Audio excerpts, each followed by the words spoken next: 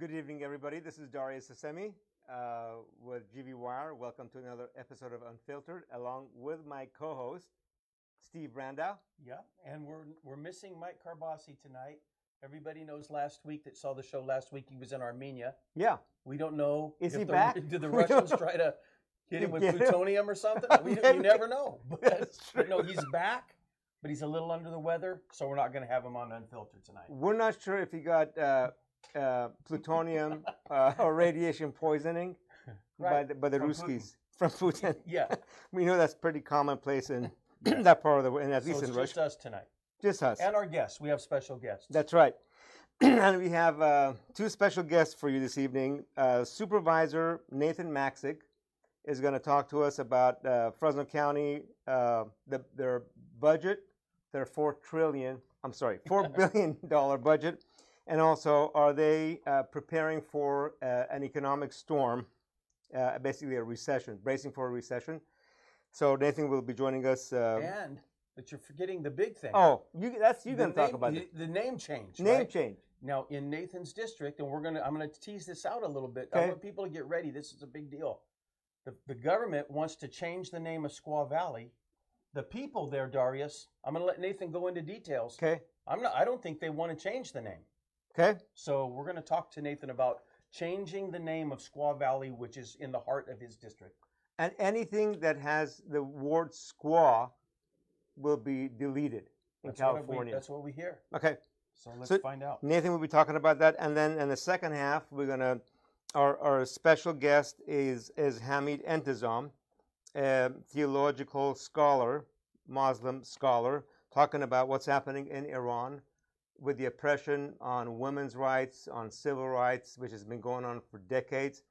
Iran calls itself an Islamic republic. Is it really Islamic? Or is it just a dictatorship hiding under the name Islam and doing atrocities, really, against human rights and women's rights under the cover, a false cover? And so Hamid will kind of walk us through Islam versus Islamic Republic. There you go. Okay, so let's get Nathan on.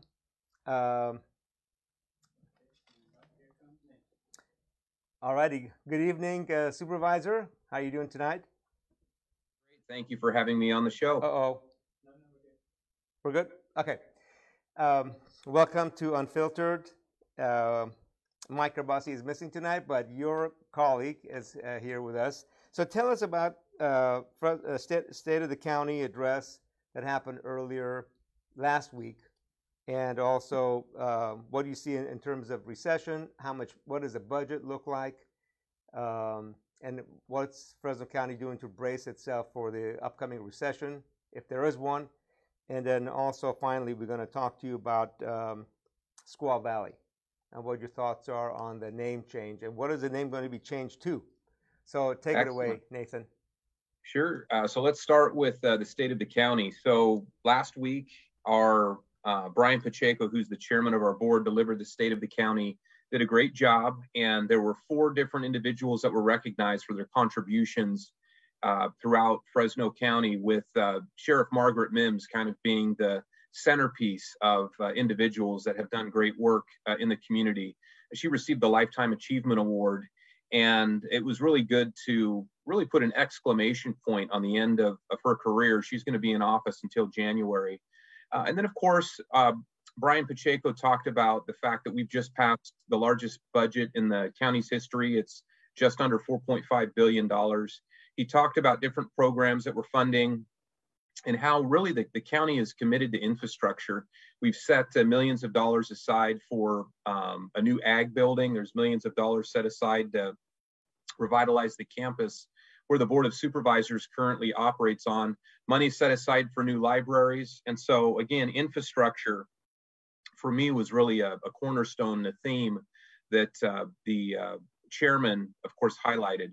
Also, we talked about the employees of Fresno County. With inflation and just the challenges of hiring, it's been very difficult for us to not only hire employees, but to keep the employees we have. And so we've been fighting and trying to make sure that the wages that we pay in Fresno County are competitive with the private sector, so we don't just train people here and then lose them to other regions. When it comes to recession, there's a lot of warning signals that are out there right now. And with the Fed raising interest rates as rapidly as they are, it's concerning. Some of it is necessary because we've really had cheap money at our fingertips for, I would argue, 20 years. And this cheap money, everybody's got used to it. And now with the federal government spending trillions of dollars, that has caused inflation. And so with the Fed raising interest rates quickly, they know that a consequence of doing that is going to be us entering into a recession. So we're already starting to see some warning signals out there right now. You take a look at like the automobile sector. I was reading some articles about inventory of automobile dealers, and the inventory is starting to rise. Over the course of the last 2 years with COVID, supply chains broke down. And so a lot of those supply chains have begun to kind of come back into order. But right now, when you're trying to purchase a new vehicle, it's not uncommon to have a 5 or 6% interest rate on an automobile, where a few years ago you could get 0% financing. And two, you could go to your local credit union and get an auto loan on a new car for 1.5%. So with interest rates rising, it's very difficult to get those low interest rates. And so with the higher interest rates, it's pricing more and more people out of the market. And again, with our budget, things that we've done, we've also set aside more money for our reserve. We're up to about a $70 million reserve. We also have about $20 million in budget mitigation account, which sounds like a lot, but when you have a $4.5 billion budget, if for whatever reason you begin to lose out on streams of revenue from the state and federal government, you can burn through $90 million in the course of really a month. So we're trying to be as prudent as possible. The projects that we're going to be funding this next budget year, we're going to fund a lot of those with cash. And because right now, trying to go out and borrow, it just doesn't make a whole lot of sense because of the interest rates that we would have to pay out there on the open market. So things that Fresno County is doing right now, we're trying to focus in on our existing employees and making sure that we retain them as much as possible. I think we created close to 40 new positions out of 8,300 positions that we have at the county. So we're not going out and trying to expand programs quickly. But where a lot of those new positions were focused were in the sheriff's department. So just with the growth of Fresno County, we've got different parts of the county that require additional patrols. And so we've just authorized 5 new officers, and we're going to be taking a look at the potential of hiring 5 more, maybe to see if that makes sense sometime in January or February. So we're committed to public safety. We're committed to infrastructure at the county. And while there are challenges on the horizon with our budget, we're trying to be very prudent. So when things do slow down, we'll have enough reserves in place that we won't have to be in a position to lay people off. And before we go into Squaw Valley, I need you to settle a question here. So Darius and I often are talking about the economy, and he doesn't think we're in a recession yet. And I'm telling him we've been in a recession for 2 months. We did a GV Wire poll this last week. Do you think the U.S. will fall into a recession? Kind of a forward-looking thing, and a pretty dramatic number of people said yes. So, Darius, you might not know this, but Nathan's one of these guys. Supervisor Magzik gets up in the morning. He reads news from around the world. By the time I get into the office, he usually has an article for me from The Economist or the Wall Street Journal. So we'll catch up a little bit. I know the markets have been going up a little bit the last couple of days. But Nathan, do you believe that a recession is inevitable? And let us know that. And then if so, you see this soft landing situation, or do you see a more difficult time in the economy? So again, I need to share with all the viewers right now that this is just my personal opinion. I am not an expert in this area, but and to really quantify, are we in a recession? It kind of depends on who you ask. Some people define that by 2 quarters back to back, where you actually have the economy contracting and not expanding, and we've had that. Other people look at indicators to point to a looming recession They'll take a look at 3-year treasuries and compare those to what the 10-year treasury yield is. And some people look at the 2-year, 5-year. And when you have yield curve inversions, typically that points to a looming recession, or it could be in one currently. So to my knowledge, I don't believe the 3-month treasuries are paying more than the 10-year treasuries, but I do believe the 2- and 5-year treasuries are paying more than the 10-year. So looking at markets, volatility in the markets is significant right now. And in my personal opinion, I do believe that we are in a recession. And one of the things that's been propping up our economy has been the spending of the federal government. And the federal government has really begun to reduce some of that spending, but I still laugh a little bit.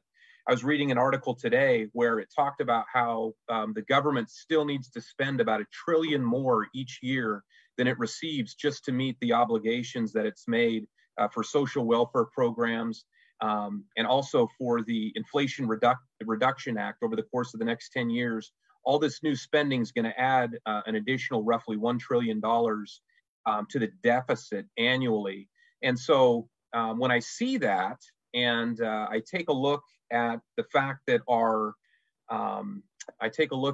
overall economy is contracting, I personally do believe that we are currently in a recession. Thank you, Nathan, for that.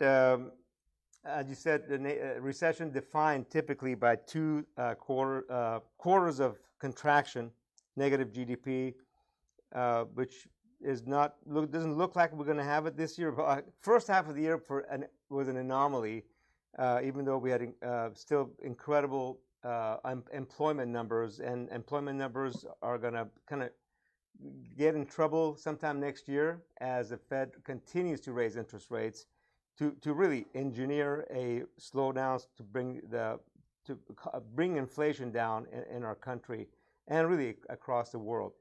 So we're bracing ourselves in the housing industry for this slowdown. Let me jump into see if there's any questions on the. No questions yet. So let's just jump in before we wrap up into Squaw Valley. That's in your district. Kind of tell us about the name change. What is the name going to change to? Do we have that yet? And what are the residents of Squaw Valley? What are their comments on the name change of their town? Sure. So Squaw Valley is a beautiful community, which is just up Highway 180. It is about 30 miles east of the city of Fresno. And if you've ever traveled up to the Cat Haven, it's just beyond, the Cat Haven is just beyond Squaw Valley. And of course, Wonder Valley is a beautiful community, which is, about 6 miles away from where Squaw Valley is too. So great region. It's been around for over 150 years as far as with that name sake tied to it. Some of the studies that I've done, I've been able to see a small school that was created, I think in 1869, that was called Squaw Valley Elementary School. And so the name is well over 150 years old. So about 2.5 years ago, my office was approached by some individuals that were interested in potentially changing the name of Squaw Valley. And what my office shared with that group at the time was that if any area that is interested in having a name change, the first thing that needs to happen is you need to have a community meeting. You need to hear from the residents of that region that's going to be affected. And then from there, that information needs to be brought to me, brought to the Board of Supervisors, and then we can take appropriate action. This particular group decided that what they wanted to do was to go to the city of Orange Cove. And back in January of 2021, they went to Orange Cove, asked that Orange Cove pass a resolution basically saying that Squaw Valley needs to change its name, and that Squaw Valley, the term squaw is very offensive. And when I found out that that was taking place, I called into that city council meeting and just asked for the city to pause a little bit and not take action on that resolution, because really what needs to happen, if a name change is going to happen, it needs to be driven by the community, not by cities that aren't a part of Squaw Valley. And so from that point forward, there was some individuals that came to the Board of Supervisors. They really wanted our board to agendize something and actually agendize this resolution that they had, which was very negative on the name, and had a lot of comments in there that I don't believe the Squaw Valley community agreed with. And I continued to share with them that what they needed to do is organize a community meeting in Squaw Valley so the residents there could weigh in on what they desired. And this group decided not to do that. The group did reach out to the federal government, to Deb Haaland, who is part of the Department of the Interior. That's my understanding. And in November of 2021, Mrs. Haaland decided to say that the term squaw is offensive, and she's going to eliminate that term from all place names across the United States. And about 5 weeks ago, my office received notice, the county of Fresno received notice that Deb Haaland had changed 4 place names in Fresno County alone. So we had a Squaw Lake, there was a Squaw Leap, I think there was a Squaw Peak. I can't remember one of the other Squaw locations. And then there was Squaw Valley. And she did not say that she was ready to change that name. She had a suggested name for us. She shared with us that the term Yokuts Valley was something that was offered up and that they had, liked that term. But before they proceeded, they wanted to hear what the Board of Supervisors wanted. And that immediately kicked me into gear to organize a community meeting, which took place the end of September. I want to say September 20th. And at that particular meeting, there were hundreds of residents that came out.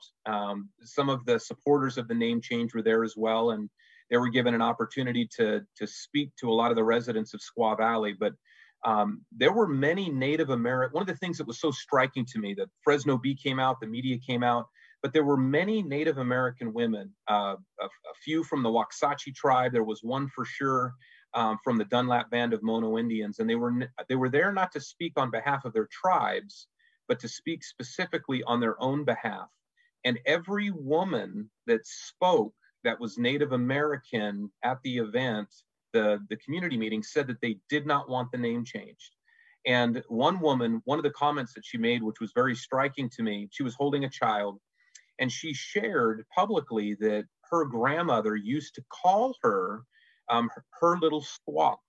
And the woman posed the question to the proponents of this name change, saying, if the term squaw is offensive, then are you telling me that my grandmother was offending me by using this term when I was a child? And of course, nobody said a word. They would have been foolish to try to weigh in regards to that. And because clearly the answer is no. It was an affectionate term that the grandmother was sharing with that woman.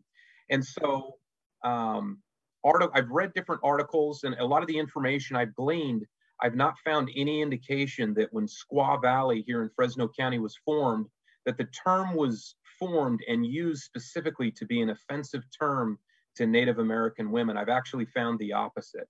But what I have done in addition to that is about 10 days ago, on the 21st of September, right after that meeting, we mailed out ballots, just little cardstock ballots that we put together to roughly 1,436 households that we could identify in Squaw Valley, so one per household. And we asked some questions. First question was, should Squaw Valley... Okay. Yeah, so real quick, the ballots went out. Should Squaw Valley change its name? Yes or no? And then the other questions listed on there, what should the name be? And there were 9 different name choices. So far, we've received close to 400 ballots back. I've asked residents to return those ballots by Friday.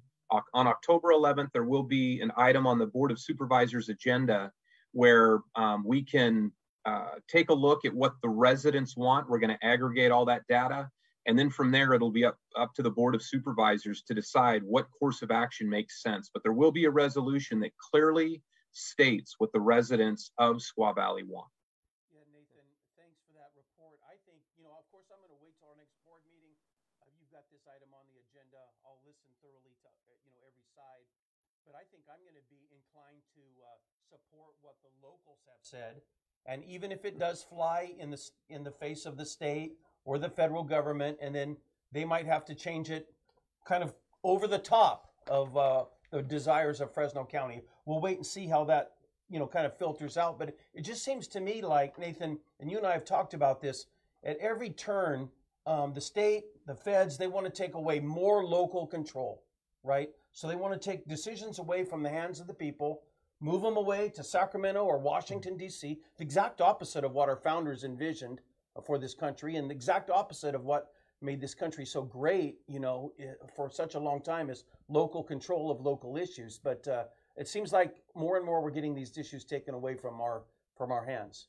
Yeah.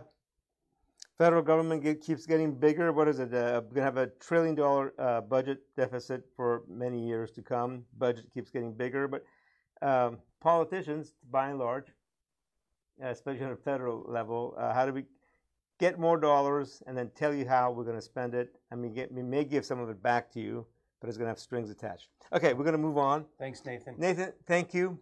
Take care, guys. For that update. We appreciate you coming on the show. Nathan Maxtick, Supervisor of Fresno County. Thank you. Frequent guest of GB Wire Unfiltered. Thank you. Thank you, Nathan. Thank you. Take care, guys. Okay, next, please stick around, Nathan. We're going to have a really interesting topic coming up on Islam and the Islamic Republic and what it's doing. Hamid Entizam is our guest this evening to discuss some of these issues with us. Lots of protests in Iran. It started with the headscarf issue.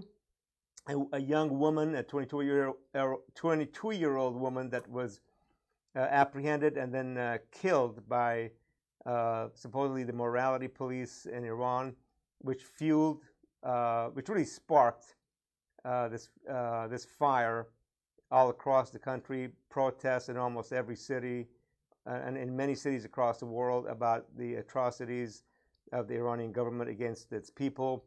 Iran, which suffers close to 50% inflation, middle class that's basically kind of wiped out because of sanctions and because of the authoritarian regime and the way it spends most of its dollars. Majority of Iranians unhappy with their regime, but they keep on the protests, but not a whole lot comes out of those protests. Iranians cannot carry arms. So protests. Darius, I've posted on Facebook several times about this. You and I talk about this a lot. You've educated me over the years about what's going on in Iran. Sometimes, American headlines have a tendency to be really harsh on Iran because of the regime. Right. But right underneath the regime are everyday people. They want their children to have a good life. They want to go to the grocery store. They want to make dinner. They want to go to work. They want to do all the things that everybody else wants to do. That's right. But we kind of lose them because of the horrible regime, right? And every once in a while, I think about 10 years ago, there's a little breakthrough and people get to see the heartbeat of the true Iranian people, right? And this is one of those times. And I think we need to name this girl. And I don't know if I've got her name right because I don't speak the language, but I believe her name is Mahsa Amini. Right. And our guest might be able to help clarify my pronunciation. But, this is just a young lady who was swept up by the, what do you call them? Morality police. It's like something out of George Orwell's 1984, right? People running around, they've got the right to sweep you up. And apparently somehow or another they killed her, right? Yeah. So, the people are tired of it. I understand that last night they did a major attack at a university in Tehran. Yeah, right? That's correct. So it's pretty ugly, and it would be wonderful. And I'd like to see what our guest says. I mean, Hamid's been on the show, 3 or 4 times over different issues. But we were spending all this energy on Ukraine and to support the Ukrainian people. Do we have the same love? Can we look at the Iranian people who are suffering with some of that same care and concern? That's my question. That's a great question. Great lead in to Hamid Entizam. Hamid, welcome to the program. Please kind of give us your perspective, and let's see if we can answer my co-host's question, Steve Brandau's question on, will the West or United States get involved to help promote the democracy supporters in Iran? Welcome. You're on mute. I don't know if you can. We cannot hear you. You're on mute. Can you hear me now? Yes. There you go. Yeah. Good evening. Good to see you guys again. Well, obviously, I'm heartbroken by seeing what's going on in Iran. We are seeing video clips of Iranians on the street every night being beaten brutally by the police. This is unfortunately a regular practice by the Iranian government over the past 44 years. Periodically, there has been street protests, and every single time, the Iranian leader Khamenei states that the unrest is incited by foreign powers, adversaries of Iran, namely the US and Israel. And right after that, he ordered his security forces to crack down. And a lot of people end up getting killed, injured, arrested. It's a regular thing. Can the US government do anything?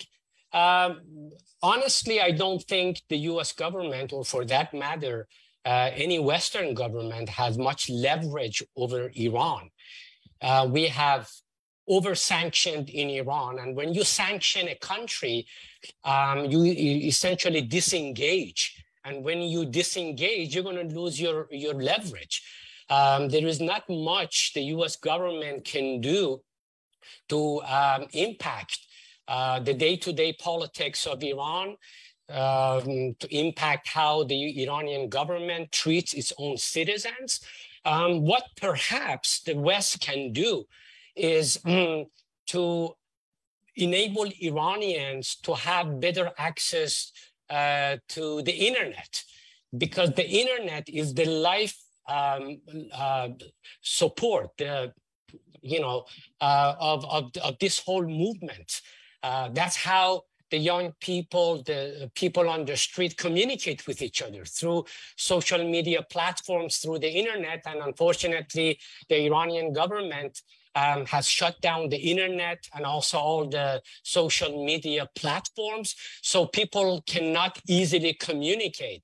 So if the Western government, particularly the US, can enable Iranians to have satellite internet without having big receivers in Iran, that would be a game changer. That's, I think, how the West can support the Iranian people, by enabling them to communicate better with each other. That Elon Musk's, Starlink or whatever it's called, is operating. But I've heard that it hasn't been that helpful so far, and there's a lot of malware or spyware that's interfering with it. Interfering with it. So maybe that is something for the future. Exactly. Sad, but you're right. We've got this this deal with Iran with the nuclear power and all of that. I know that we've over-sanctioned them, as you've talked about, but isn't there some way of getting their attention and saying, "Hey, we're not going to proceed with some of this stuff"?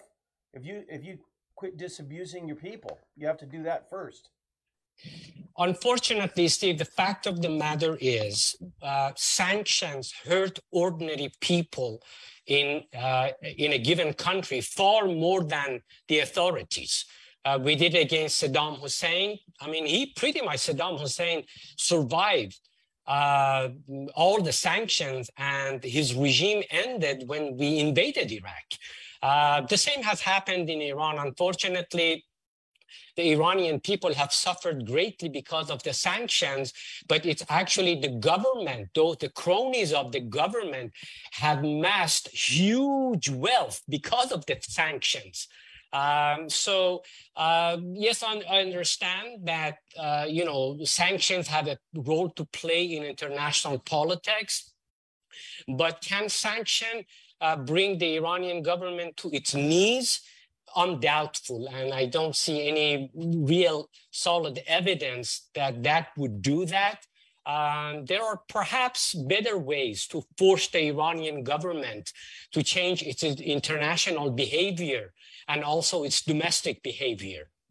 Sanctions has obviously not worked. When Donald Trump imposed, his carte blanche sanctions on all the authorities in Iran, he predicted that this regime is going to collapse in 6 months. There we are. I mean, Donald Trump is out of office and these guys are still in power in Iran. Two questions. Number one, could you tell us, and I know this was just like kind of, well, a woman died and a lot of other women and men have died, but the what ignited this was the headscarf issue. Is that Islam? Tell us what Islam says about headscarf and women covering up their heads so that our unfiltered audience understands. Right. Is it the Hijab? Yeah, hijab. Is it the government Hijab, of Iran that's doing this? In Saudi Arabia, you can't even see women, right? They're covered from head to toe. Tell us about Islam versus, or government's interpretation of Islam in Iran and Saudi Arabia. Let me, it's a complex issue. We don't have that much time. So let me make some bullet points and highlight what, hijab is all about and Islam's position on that. Number one, hijab, as you refer to as the headscarf, is now mandatory in Iran. The government of Iran, after the 1979 revolution, made it a law that every single Iranian woman has to wear a hijab in public, irrespective of their religion. Even atheist women in Iran have to wear it. Now, what does the Quran say about it? Number one, there is absolutely, let me be very clear, and I'm choosing my words very carefully here. There is absolutely no verse in the Quran that indicates that a non-Muslim woman must wear hijab. Absolutely not. It is preposterous to ask non-Muslim women in Iran, Saudi Arabia, Afghanistan, and elsewhere to wear hijab, to put headscarf on. It's not binding on them. Secondly, I'm not even convinced whether covering hair is part of the dress code for women in Islam. Over the centuries, there has been an intense debate amongst Muslim scholars as to whether covering the head is required for observant Muslim women.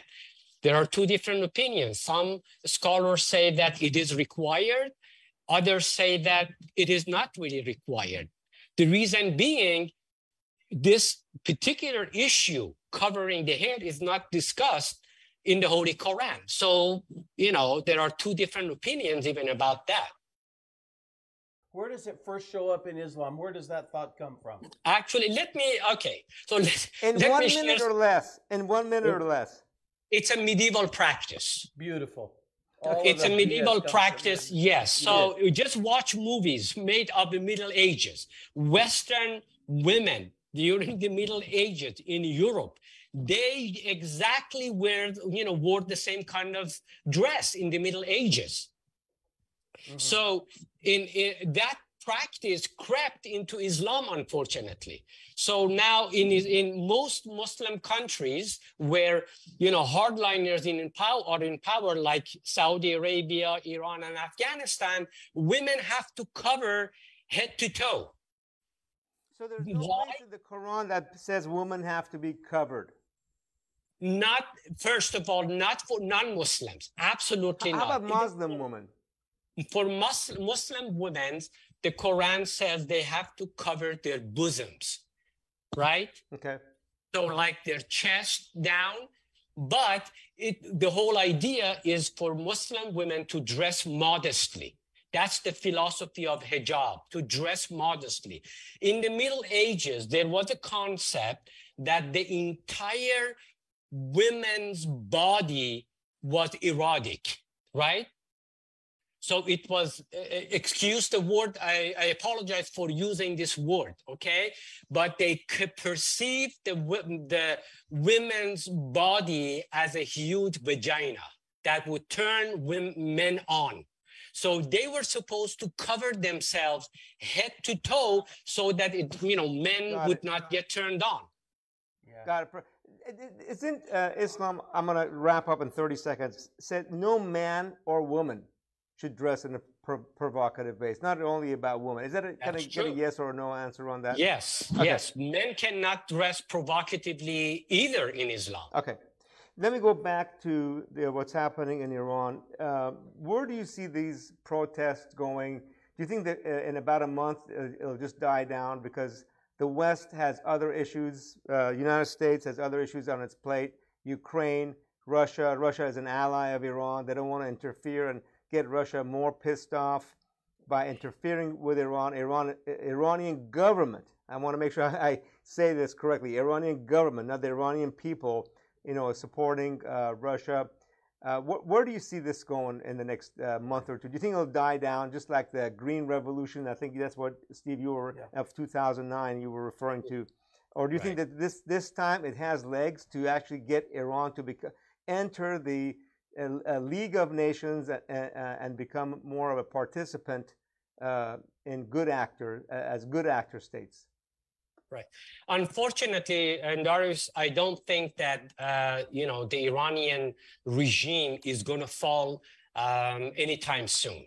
Unfortunately, because their security apparatus is very powerful, they are very brutal, and they are not only well equipped, but they are very determined to crack down over the protesters, and they've done it in the past. They're not afraid of doing it again. We should not have any illusion about Iran blooming into a democracy, immediately. Ultimately, Iran is going to explode, and the regime is going to fall. The question is, what is the timeline and when? Fact of the matter is, as much as most Iranians despise this brutal regime, most Iranians do not want to have another revolution, because the 1979 revolution left such a bad taste in their mouth. It only brought misery, repression, and a stagnation to Iran. Nothing good came out of that revolution. And that's still on the average Iranian's mind. So the question is, so we don't like this government. We don't want to have another revolution, which is costly, which is unpredictable. That's really the tough question. How do you bring this regime down without a revolution? That's not an easy question to answer. Ultimately, in my opinion, ultimately we need to have a referendum in Iran, so people can vote whether they want to have the Islamic regime in power or not. So that's the ultimate goal. That's where we should be heading. How close are we to that? Not unfortunately. Not very close, but we are moving in the right direction, though. I think I'm very much, happy to see the latest protest.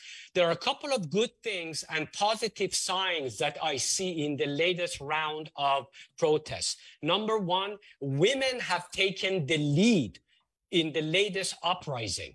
Now, women have taken charge and they are leading this phase of the movement. That is a very, very important development. The second development is that now you see Iranian celebrities, those who actually gained notoriety within the Islamic system, now they have come out in force supporting, number one, the women's protests on the street, and they have come out against the crackdown by security forces. That is a great development. I think the more ordinary people support this movement against the regime, even though it's in small steps, that's great news, in my opinion. Thank you, Hamid, for that. By the way, some of the images that we've been putting up are of a song produced by Iranian singer, and I understand the singer was arrested as well. And released, by the way. Fortunately, he was released on bail today. Okay, but that's great news. Don't forget, that's the regular Iranian regime's practice, right? They arrest a few well-known folks to set an example for everybody else. To say, hey, look, we're watching you. You have to pay a price. That was the whole idea. They wouldn't keep the singer in jail for a long time. They just wanted to make a point. Do you have any experience in Iran when it comes to jails? 40 years ago, when I was a teenager, I was doing exactly the same thing that you are seeing on the streets of Iran today. I, along with young university students, we were protesting against Ayatollah Khomeini back then. The regime was in power only for 2 or 3 years. We were chanting death to Khomeini back then on the streets of Iran. We received the exact same treatment back there. Batons, brutal crackdown, yes. And I have been in solitary confinement in Iran, by the way. So yeah, I'm familiar to the treatment.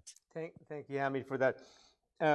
So it looks like the West is not going to get involved, and these protests will go on for a little bit longer and eventually die down, more crackdown, shutting down of cell phone towers, so and get folks to not remove the ability to be able to congregate openly, and the United States is not that interested in getting involved, and the Iranian regime is not really that interested in giving up any of its control. By the way, Iran has presidential elections, but to be a candidate, you have to be approved by this group of folks. I think it's or something. The clergy, the 9-member, I think it's called Council of Guardians. Yeah. So it's really their candidates that all the other folks that are reformists, and they never make it. They never make it. Yeah, right. But let me make a couple of points. Right, very briefly. I think if protesters in Iran need to become a little bit more pragmatic, they should be realistic. Politics is all about pragmatism and realism. They need to set 2 concrete goals for themselves that are achievable. Number 1, they should ask for the morality police to be shut down, right? Because of what happened to Mahsa Amini, they need to make it a concrete demand from the government that they should shut down the morality police. The second demand that is achievable in the short term is to force the Iranian government to rescind the mandatory hijab law. If these 2 goals are achieved, if the protesters force the Iranian government to make these 2 concessions, this is going to be a huge win for the Iranian people. The protest movement will gain momentum. It will boost the morale and confidence of the people to carry the torch forward. So I think it is more realistic to set a couple of short-term goals for this latest round of protest in Iran, rather than making, a broad demand that the government should fall down. It's not going to fall down anytime soon, unfortunately. We're going to put the slide up that shows some of the cartoons that were produced by some of the Iranian folks as a wrap-up. And the song by that Iranian person is not on GV Wire yet, but we'll put it up on Unfiltered out tomorrow. Okay, Steve, any final comments? Yeah, I'm disheartened to hear from Hamid that he doesn't expect regime change anytime soon. But I do agree with you that at the end of the day, the human spirit longs for freedom. And it might take decades, In the case of Iran, it's going to take a little bit longer than that. But eventually, if people continue to stand up for their freedoms of their loved ones when they see their loved ones injured, like this young 22-year-old lady, and people grab onto that, eventually, I believe change will come. Now, it's always difficult for Americans. We need to ask ourselves about regime change. Right. You know, we're responsible Yes. for regime change in Iran. That's right. You grew up Yes. in Iran that allowed you to go to a discotheque, I believe, in Tehran. All over Tehran. Okay? Nowadays, it's a completely different world, and we see these morality police. So we're responsible for this regime change, and that truth will be, and that will even be in the case of Russia, or if we were to replace Putin with somebody. You never know what you're going to get, and sometimes it's worse than you expect. That's true. Any final words from Hamid, if he's still with us? Yes, I really think that every single one of us has a role to play. Iranians outside Iran should also protest. They should make their voices heard. At a minimum, they will send a signal to their brothers and sisters inside Iran that we are with you, we are your voice outside Iran. It will definitely boost the morale of the people on the streets in Iran. And also they should push, especially Western governments, to condemn the Islamic Republic in international forums. So these are the kind of things that the Iranians can do overseas. Another thing that, by the way, Iranians can do, ultimately at some point, for this regime to come down, there has to be nationwide strikes, very similar to what happened in the 1979 revolution. One of the key reasons for the downfall of the ex-Shah of Iran was the fact that refinery oil workers went on strike. So that's what it's going to take to bring this regime down. Now, when it comes to that, when it comes to nationwide strikes, families of the strikers need to have funds, financial funds to survive. Iranians outside Iran today, they have to start thinking about that, to set up a fund so that when that day comes, they are ready. They should be proactive rather than reactive to these kind of outbursts of protests in Iran. With two Iranians, so Hamid, if you and Darius want to put together a protest, I'll be right there with you to support the people of Iran. Oh, thank you. That's awesome. Let's put up our slide 16 up one more time, and then that's gonna be a wrap with that. Yeah, that's a great image, right? Exactly. Well, you know the similarities. You know, Iran and Russia. You know, dictatorship of one man with a tight security council around him, security folks around him, so that people in Russia have felt like they can't speak out against Putin, or they're going to end up missing, right? That's right. And not too different in Iran. So you see this thuggery all around the world. It's not unique to any one area or people group, right? That's right. Yeah. Derek, if I could add something else. Can I say something else? It's coming back. Hamid, we have 1 minute left before we wrap up this program. At the beginning, very beginning, you mentioned whether this form of government, the Iranian government, is sanctioned by Islam. You recall that question? Yes. Let me make a couple of very brief comments. Very First brief, of all, please. Okay. Islam does not have any specific form of government. The Iranian authoritarian government has confiscated Islam, created its own ideological version of Islam to suppress a nation. Islam does not have any particular form of government, number one.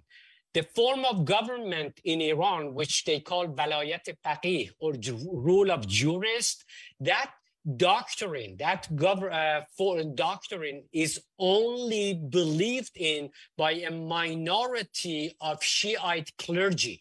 Even the majority of Shiite clergy do not believe in that doctrine, the doctrine that Khomeini espoused. In Sunni Islam, this form of government has absolutely no believers whatsoever. Great. With that, that's a wrap. Thank you, everybody, for watching. See you all next Tuesday on another episode of Unfiltered. Thank you. Thank you. Have a good night. Good night.